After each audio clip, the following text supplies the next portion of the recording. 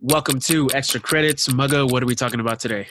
Episode 8 of The Last Dance. What are you guys titling this one? Yeah, Michael Jordan punches Steve Kerr. Yeah. Knock out Steve Kerr. No, I'm back. I think it's the I'm back episode. No, yeah, I get it. Yeah. No, I think that's fair. Like, let's call it the I'm back / Steve Kerr. You know, but I think we get more of Steve Kerr in episode 9, don't we? So there's more of an arc in episode 9. It's kind of weird, but I see why they did it, because you see his connection of Michael trusting him in the first series against the Utah Jazz. But I think this is where he gained Michael's respect. But I think if you had to then take – because I would say 9 is more of a Kerr arc, but for episode 8, this is where you see MJ's comeback, in my opinion. Yeah, this is the Mace welcome back episode for sure. Yeah. All right, Mace. so let's get right to, you already know, man. Harlem World, double up. Yeah, we got this. All right, so this episode pretty much starts off in '98 with the Bulls versus the Hornets. We were just talking about this recently with B.J. Armstrong. So B.J. Armstrong did go to the Hornets. Charlotte lost the first game. And but BJ said, like, yo, we know how to beat these guys. I was there. I know exactly what it takes to beat them. Game 2, he says he had a moment, and he hit the game-winning shot and let the whole Bulls team know, the bench, everybody know that he beat them, and he wanted to make a point that he beat them. And then Michael Jordan says that BJ pretty much effed up and woke the beast. And he said that, I'm supposed to dominate this guy. How could I let him score on us like that? And I love where, like, it just pauses, and MJ's just like, so I did dominate him. And then the next game, he just bodied him. And, after that, we cut to MJ watching the highlights of game 2. And then Mark Vansel says, we talk about in previous episodes how MJ would just make shit up, to give him motivation. And Jose, you brought this up last time. LaBradford Smith from the Washington Bullets, he had a great game against them in Chicago, and he put up 37 points on MJ, and MJ didn't really have a good game that night. So, allegedly, LaBradford Smith, he put his arm around MJ, and he's just like, nice game to Michael Jordan. And so the next game, they have to fly to Washington and play them kind of back-to-back. And Michael says, I'm going to score, what this guy scored the whole game in the first half. And he ended made it up. Yeah, he scored 36 or 37 in the first half. He made up the whole story. Yeah, like they asked him in an interview, and he's like, did any of this happen? He's just like, nah, it didn't happen. It didn't happen. So, like, what do you guys think about this? Because, like, the whole time we talk about how people, are just poking the bear. What do you guys think about, like, the mental capacity it takes for him to invent beef that motivates him? I'll say you can't win because, like, if you're thinking, okay, I'm the Hornets and he's got 5 rings, we shouldn't say anything to piss him off. Let's just go out there and win and be quiet. Mm-hmm. Even if you do that, he's going to make something up. And if you do say something, then great. He's going to get pissed off. I mean, you don't want to motivate this team. You know what I mean? No, and so, spoiler alert, if you go to episode 9, it talks about his motivation on trying to beat the Jazz for the first time they played in the finals. And he was like, well, Karl Malone got MVP. I mean, it wasn't Karl Malone's fault. And he's just like, fuck it. I wanted to show everyone I'm the MVP. It's just like this guy would find it wherever it was, and if he needed it, he would find it. And it's kind of like inspirational in a sense, and just how you have that mentality. I don't know. It's kind of scary. He'd make it up if he couldn't figure it out, or if there was like no beef, he'd just be like, "It's in my mind." It's exhausting, man. I don't know if I could do that. Yeah, man. It's too much. Too much of his imagination is insane. Then, if that's the case, I don't know. He made Space Jam. There's a lot of green screen. Yeah. Had to make up his opponents for real. Yeah. That's how he got the job. That was great. That was funny. But so this episode flashes back to March 1995, and you get the owner, Jerry Reinsdorf, saying that pretty much what we discussed last time. If Michael Jordan stayed in A-ball, he would have eventually made it to the majors. But the strike happened in baseball, and Major League Baseball tried to get replacement players to cross the picket line and play for the starting athletes, the actual signed athletes, the union athletes, the Players Association athletes. And so MJ said, like, he wouldn't play as a replacement player, and he walked out of White Sox camp. Like, I mean, how would you guys feel? You're coming up, you're in essentially a development league, and you get the opportunity to cross that line, would you do it? No, I'll never be a scab. Yeah. A man of honor. Especially with him knowing what it's like on the other end, being the star. Like I agree with his decision. I was just gonna say that was the perfect opportunity, right? It was like, all right, like what do I do now?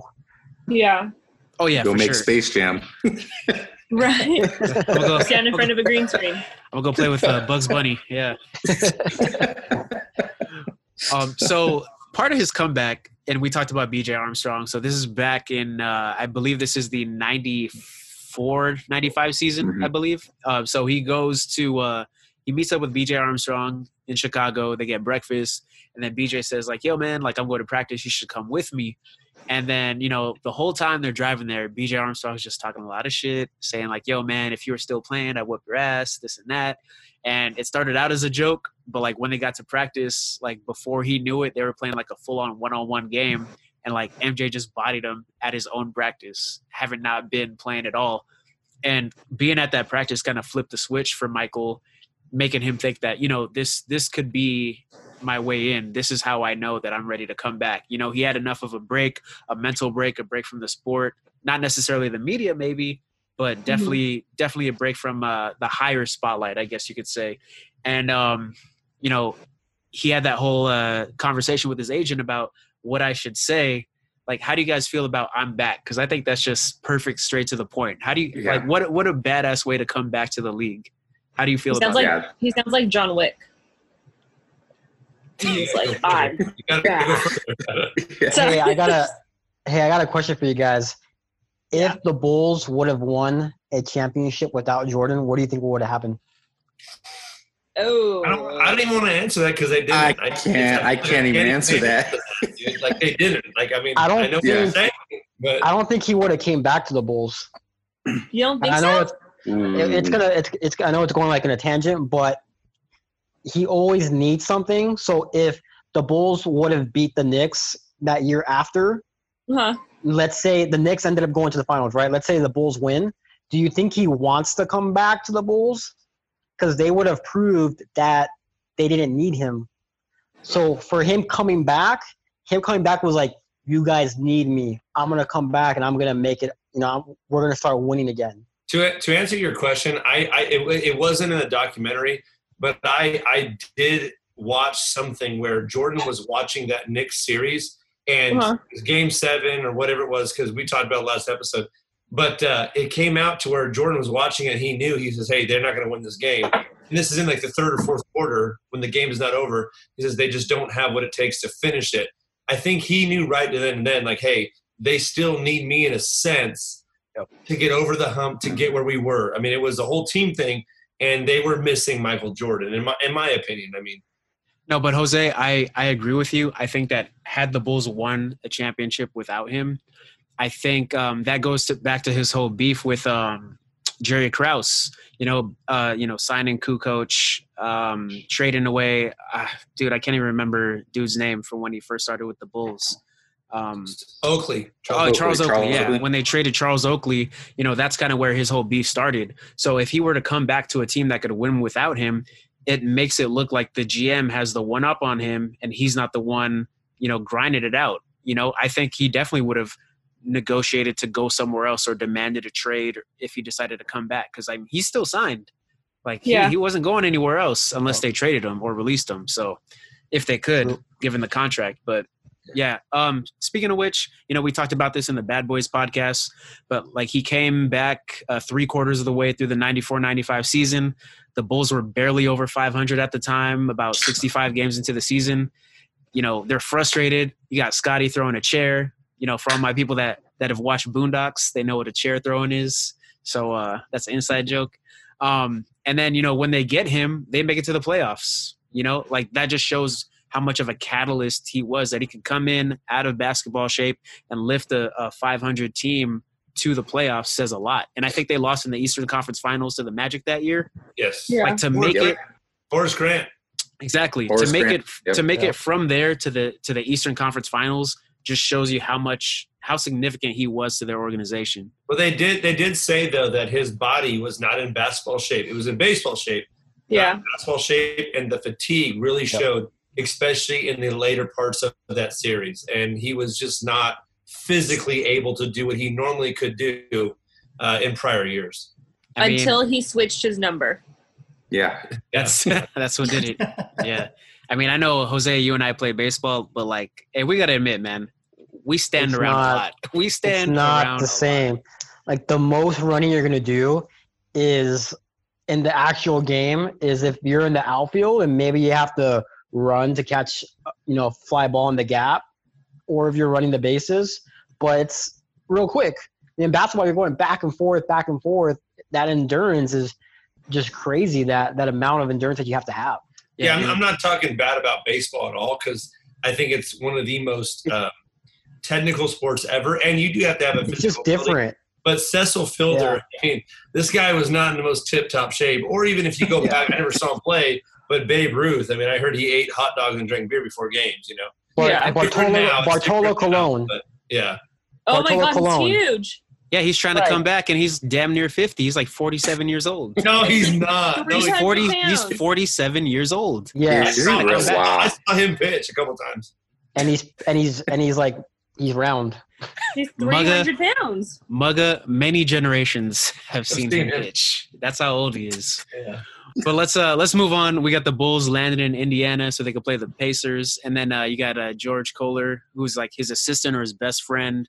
And he says that Michael Jordan was super emotional before getting off the plane because it was his first game back without his dad. Mm-hmm. And then, you get people scalping tickets. One dude says he got offered $2,000 per ticket for his seats. And, he said this is the closest to the Super Bowl he's ever going to get. We just talked about this. Michael wearing 45 because it was his number in high school. And he didn't want to wear 23 because his father wasn't there with him. So I totally understand him wanting to switch numbers for that reason. He had a bad game. They lost by 8 points or something like that, 7 points, 9 points. I don't know what it is, but he was just disheveled. Like, he had his shorts on backwards, guys. Yeah. Like that's how out of it he was. Like you said, Muggs, like his trainer said, like he wasn't in basketball shape.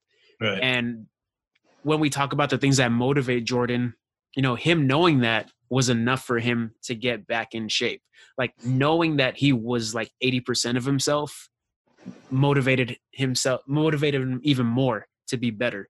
Like, the fact that he sucked, he had one bad outing and then he was out of shape, made him better. Like, that's crazy. Most people would get depressed by that, which is insane. Move on to the 1995 playoffs. We got the Magic, and we see that he gets the ball stripped out from him, and pretty much you made God bleed at that point. Everybody's saying like, oh, he's mortal. Chicago loses game 1. And then we talk about, I think Erica or somebody said 45 isn't 23. He put on 23 again, and like literally the next game, they win 104-94, and he just goes off. So it was like all his Space Jam powers were in 23, and he wore 45, and he had to put that jersey back on. I think it was Horace Grant that said that, right? No, it wasn't Anderson. Nick Anderson. It was? That. Yeah. Oh, I thought it was Horace. No, Horace went off when they beat him in the conference finals. I think he only scored. Yeah. And I think because game 1 he scored, I think 19 points in game 1 on 45 as number 45, and then he just went off for almost 40 points the next game. That's just nuts. I mean, definitely his number 23 definitely he flipped that switch again, like we've been talking about earlier in the episodes. See, I understand that the ball got stripped from him. I understand he's upset. I still can't get over when, B.J. Armstrong says, nice game, or whoever said nice game to him. And no one even said that, but he thought someone said that. That's motivation. That's crazy. Like, both ends of the spectrum. It's hard to wrap my head around it. Yeah. I will say 45 just looked weird on him. It didn't look right. It never fit. I remember I had a 45 jersey. No, I did too. No, you did not. Yes, I did. What were the sales in the 45 Jordan jersey? There's no way, man. I got one for my birthday one year. Black with the pinstripes. The pinstripe. The stripes on them. Yeah. Yes. 45. I call bullshit. Kerwin, they need to send you a photo so you can post on our podcast Instagram thing, because I call bullshit. You guys don't have it. Yeah. It's like an 8-year-old size, a small size. I will take a shot of Fireball if you guys have a 45 Jordan jersey. I mean, you can take one without it. I want to, yeah. Just take the fireball shot. Yeah, just do it. Dude, I have a USA Jordan jersey. That's different. That's the dream team. That's different. Okay, Yeah, that's okay.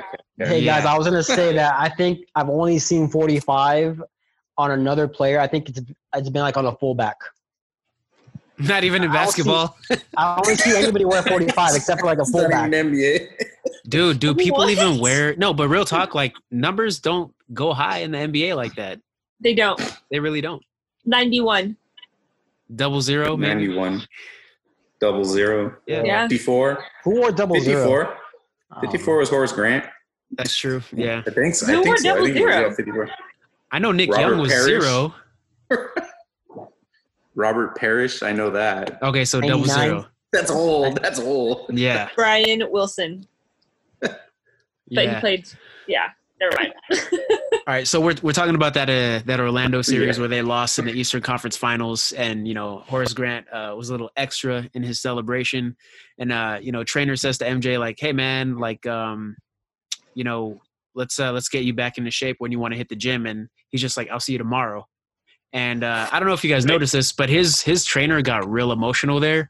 Like, how insane is that to like be that inspired by somebody to have them be ready to go the next day? It just shows you that he's on a different level than the everyday person. That's why he was. I mean, you would have taken a day off, a week, or whatnot. For him to be like, "I'll see you tomorrow," after he just lost, it's kind of like not taking a vacation. I don't care who I am. I will see you tomorrow because I need to get better. I don't know. To me, that's something that I think many people should see, because it's that where you're like, wow, that's what it takes. And it's not just basketball. It's like, it's everything. Hey, next day, I'll see you tomorrow. I don't know. I thought it was great. I mean, you say he didn't take a vacation, but he went to LA to make Space Jam. So let's talk about that. Okay. So now please keep going, because I have a lot to say about the Space Jam filming. All right. Do you not like Space Jam? No, I love it. I wish I was a fly on the wall during those pickup games. How much would you have paid to see those games go on at night when those guys, all the Hall of Famers, Reggie Miller, Juwan Howard. I'm sorry, Kurt, I'm getting ahead of myself because I know go ahead. I think it would have been to sit there and with no crowd, but watch these go at it. I think that is I'm so pissed off it wasn't documented other than the way it was. Like, that should have been televised, like live stream or something. I know that wasn't then. But I would have watched it when Erica's laughing. But tell me, I'm laughing at live those stream. fucking games, dude. And then you had to call their own to go fouls. see it. They had to call their own fouls. Like, imagine being the guy. You didn't call them that, dude. Like, that's how you play those games. It was so. I'm just mad that there's not more footage of it, But well, speaking of that, Muggs, I'm actually glad you brought that up, because the director, he said in an interview that when he was in the editing bay, like chopping up footage or going through footage with his team, they would watch those games. They would watch those pickup games, and I guess he did other games in other parts of the U.S. during his summer too, after Space Jam was done as well. And they said, you know what? How about this? Let's just not edit today, and let's just watch these pickup games. Because he said, you have the greatest celebrity athletes and the greatest athletes in the world come into play Michael Jordan just for hours. And they watched it with no announcers, and all they did was just watch this footage, the Space Jam footage, etc. And he says that, like, it wasn't just athletes that came through, like actors came and played. Like, he said George Clooney was on the court a couple times. Yeah, so that's crazy. He had a ton of people there. If you've ever played the pickup game, it's different than like an actual competitive game, but it's like, it's still so much, it's so great about it. I've done those things, and it's just like, to be at that with those guys, I think that is something special. I would even watch a documentary just about that. I didn't know what Kerwin was saying about celebrities. it was in Burbank, but I think that is something magical there. In a sense. I would have loved to watch it. I would have paid. I'm not gonna lie. Did you pay $20? I would pay. Yeah, I would pay $20 for sure. No, it was definitely. Reggie Miller had the best quote though. Talking about those pickup games, he's like, this dude's a vampire. How the work ethic that Michael Jordan had during Space Jam, where he, 7 a.m. call times, would film all day and then go work out and then play pickup games, through the night. Reggie Miller quoting that whole, this dude was like a vampire, didn't know when he slept. It's just crazy how his work ethic was to get back into shape to play professional basketball again. But Alan, you brought up that this is what he needed to get that edge back, right? Like it wasn't just a pickup game. He was studying the people that were there and going about it like, hey, I'm learning more and getting better because of you guys up here. And then when we get to the actual game, I'm going to kick your ass, Yeah, I think it was the smartest play for him to build that gymnasium while he's on the set and call up the dudes that he's going to play against in the league the following year, just to study them and get their inner workings and get his rust off of his game. Yeah. Also, there's a little tidbit of information I got about I got some information about the director. So the director of Space Jam, his name's Joe Pytka. I guess he's the one that told Jordan to tell the Bulls to go after Dennis Rodman. So the director of this documentary, the director of this documentary says that Joe Pytka, the director of Space Jam, told Jordan, like, hey man, Dennis Rodman's available. You gotta get him. Like, you guys should go get him. You guys need him. He's a crazy defender, rebounder. And literally the next night, he's meeting with Dennis Rodman. So Dennis Rodman is in footage of playing in those pickup games. He literally is there. Mm-hmm. Yeah. But he wasn't on the Bulls at the time, and that's crazy that you said that because he was a part of the second three-peat. I had no idea a director from Hollywood called that shot. But. Yeah, like I have no idea if it's 100% true, but that's what the director of this documentary is saying. But let's move on. So, we get to training camp. Let's talk about we kind of already addressed this. The whole Steve Kerr punch. Michael Jordan's being super, super intense with a lot of these guys that didn't earn those previous 3 championships, and I don't blame him. They're coming in saying like we're on the Bulls, and his mentality is like, you weren't here in the shitty late 80s seasons. You weren't here from 84 to 93 when I was here, where we had to grind and build this franchise. We were nothing. So for you guys to come in here acting like you were part of that is bullshit. And he went right at everybody. And I just love the behind the scenes footage of him just going hard at everybody. And how do you guys feel about the whole Steve Kerr thing? I'm not even going to explain it because we all know it. How do y'all feel about the Steve Kerr thing? I would have punched him too. I'm just kidding. No, I'm kidding. I don't think he should have punched him in the face, but also didn't Steve Kerr sock him in the chest? Yeah. I think Steve Kerr didn't back down though, which I have to admire. He's the guy that came in. Now spoiler alert, if you get into episode 9, it really shows why Steve Kerr did what he did in a sense and how he is a connection of that. But I love that. It's a guy, he came in and he goes, hey, I'm not backing down from what you're saying. And I think, am I wrong? Jordan respected him more because of that. I mean, that's what I'm getting out of it. Oh yeah, definitely. He showed him toughness, right? He showed him that he's not going to let anybody bully him. He's going to fight back, and that's what he's looking for. And what happened in the 5th championship series? Steve Kerr hits the winning shot. Yeah, he saved Michael Jordan. I don't know about that. We'll let him think that. Yeah. All right, so we're moving on. We got the 95-96 Bulls. We all know they went 72-10 that season. They had the best regular season record of all time, but best overall league record of all time. They got that championship. Golden State is in first place for the regular season with 73-9 in 2016. But they didn't win that year. They did not win. They didn't win because Draymond. I named LeBron James. Okay. No, because Draymond got suspended over some bullshit. That's all it was, man. No, because LeBron teabagged him and he got mad. I don't know about you guys, but a guy puts his balls in my face, his sweaty third quarter balls in my face. I'm gonna be pissed off. Like I'm not gonna let that shit. I'm not gonna let that shit slide. Third quarter balls. Yeah, I'm not gonna let. I don't even know if it's in the third quarter, but it probably smelled like it. Who knows? They're friends, though. By the way, LeBron and Draymond are friends. Oh no, and I 100% get that, but I think that was bullshit. How Draymond got suspended. That's garbage. That was total garbage. Like I'm happy that Cleveland won. I'm glad LeBron got his ring or whatever, but that was such a bullshit thing to do. Take him out of the series. And then they came back. But, hey, whatever. Let's move on. For teabagging. Yeah, he's teabagging. It's Halo 3. Like, you don't teabag in basketball. All right. So, we got to move on to Orlando. We got a little bit of time left. So, Horace Grant says that, if you know MJ, like we keep talking about, you cannot let him get motivated. He doesn't need any more motivation. And he knows MJ so well that he knew that Eastern Conference Finals loss to them motivated him all season long, and he was waiting for this moment. Bulls swept them in 4 games in the Eastern Conference Finals, like annihilated them. And then we go to Seattle Supersonics in the NBA Finals, 96. Oh, the Supersonics. And we, once again. Alan, Jose, Sean Kemp. Remember that guy, dude? Sean Dude, Kemp. that was a squad, man. Yeah. The glove. Yeah. The glove. I didn't have no problem with the glove.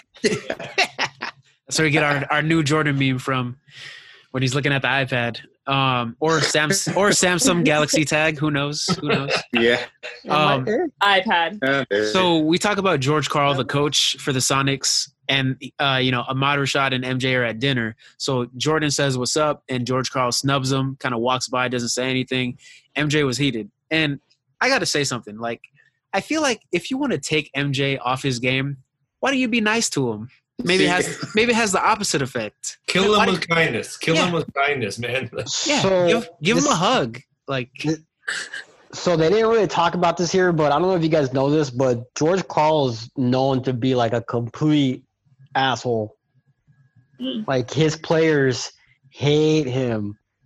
Even when he was in Denver? Yes, in Denver specifically. Like, you can even look it up. Like, there's interviews like Kenyon Martin, I think is the number one, just absolutely despised him. Carmelo Anthony, all of them. They did not like him. Like, he just was, he was complete douche. Wow. Yeah.